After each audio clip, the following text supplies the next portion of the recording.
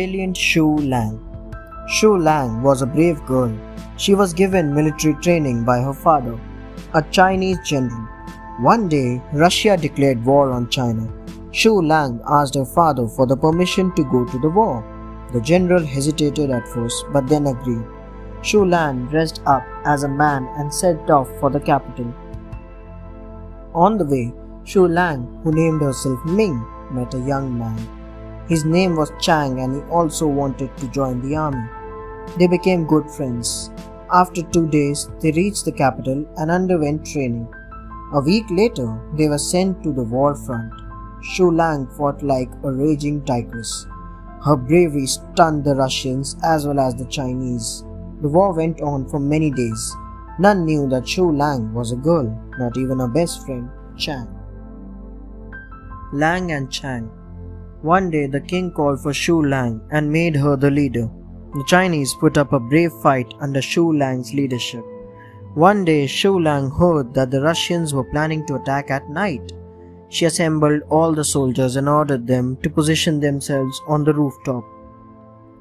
At night, the Russians thought that the army would be sleeping and they attacked. But the Russians were in for a surprise. A fierce battle followed. The Russians were defeated and China won. After the victory celebration, Chang said, "Now the war is over. I will look for a good wife. Won't you look for one too?" "No, I won't. I think I need a bridegroom," replied Xu Lang. Everyone was surprised at the discovery, even the king. "Yes, Xu Lang, you have made us proud. I don't need to search for a bride.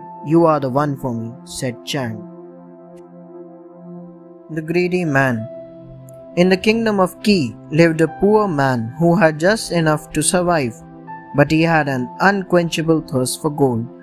The idea of getting gold always fascinated him.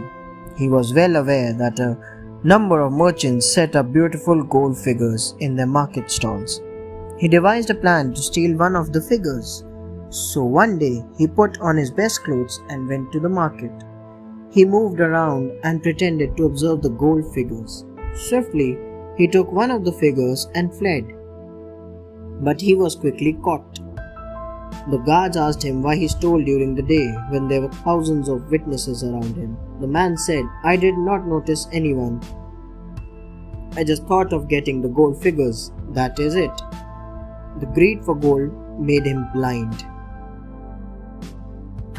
A painted snake makes a man sick. Li Guang was very friendly. One day, he invited one of his friends to his home. Li Guang realized that something was wrong with his friend and so he asked him what the matter was. "It is all because of banquet held at your home. You proposed a toast to me and when we raised the glasses, I saw a little snake lying in the wine. Since then I am feeling sick." Li Guang was baffled. He looked around and noticed a bowl with a painted snake hung on the wall. Now, Li Guang asked his friend to raise a toast again and pointed to the shade of the bowl in the glass.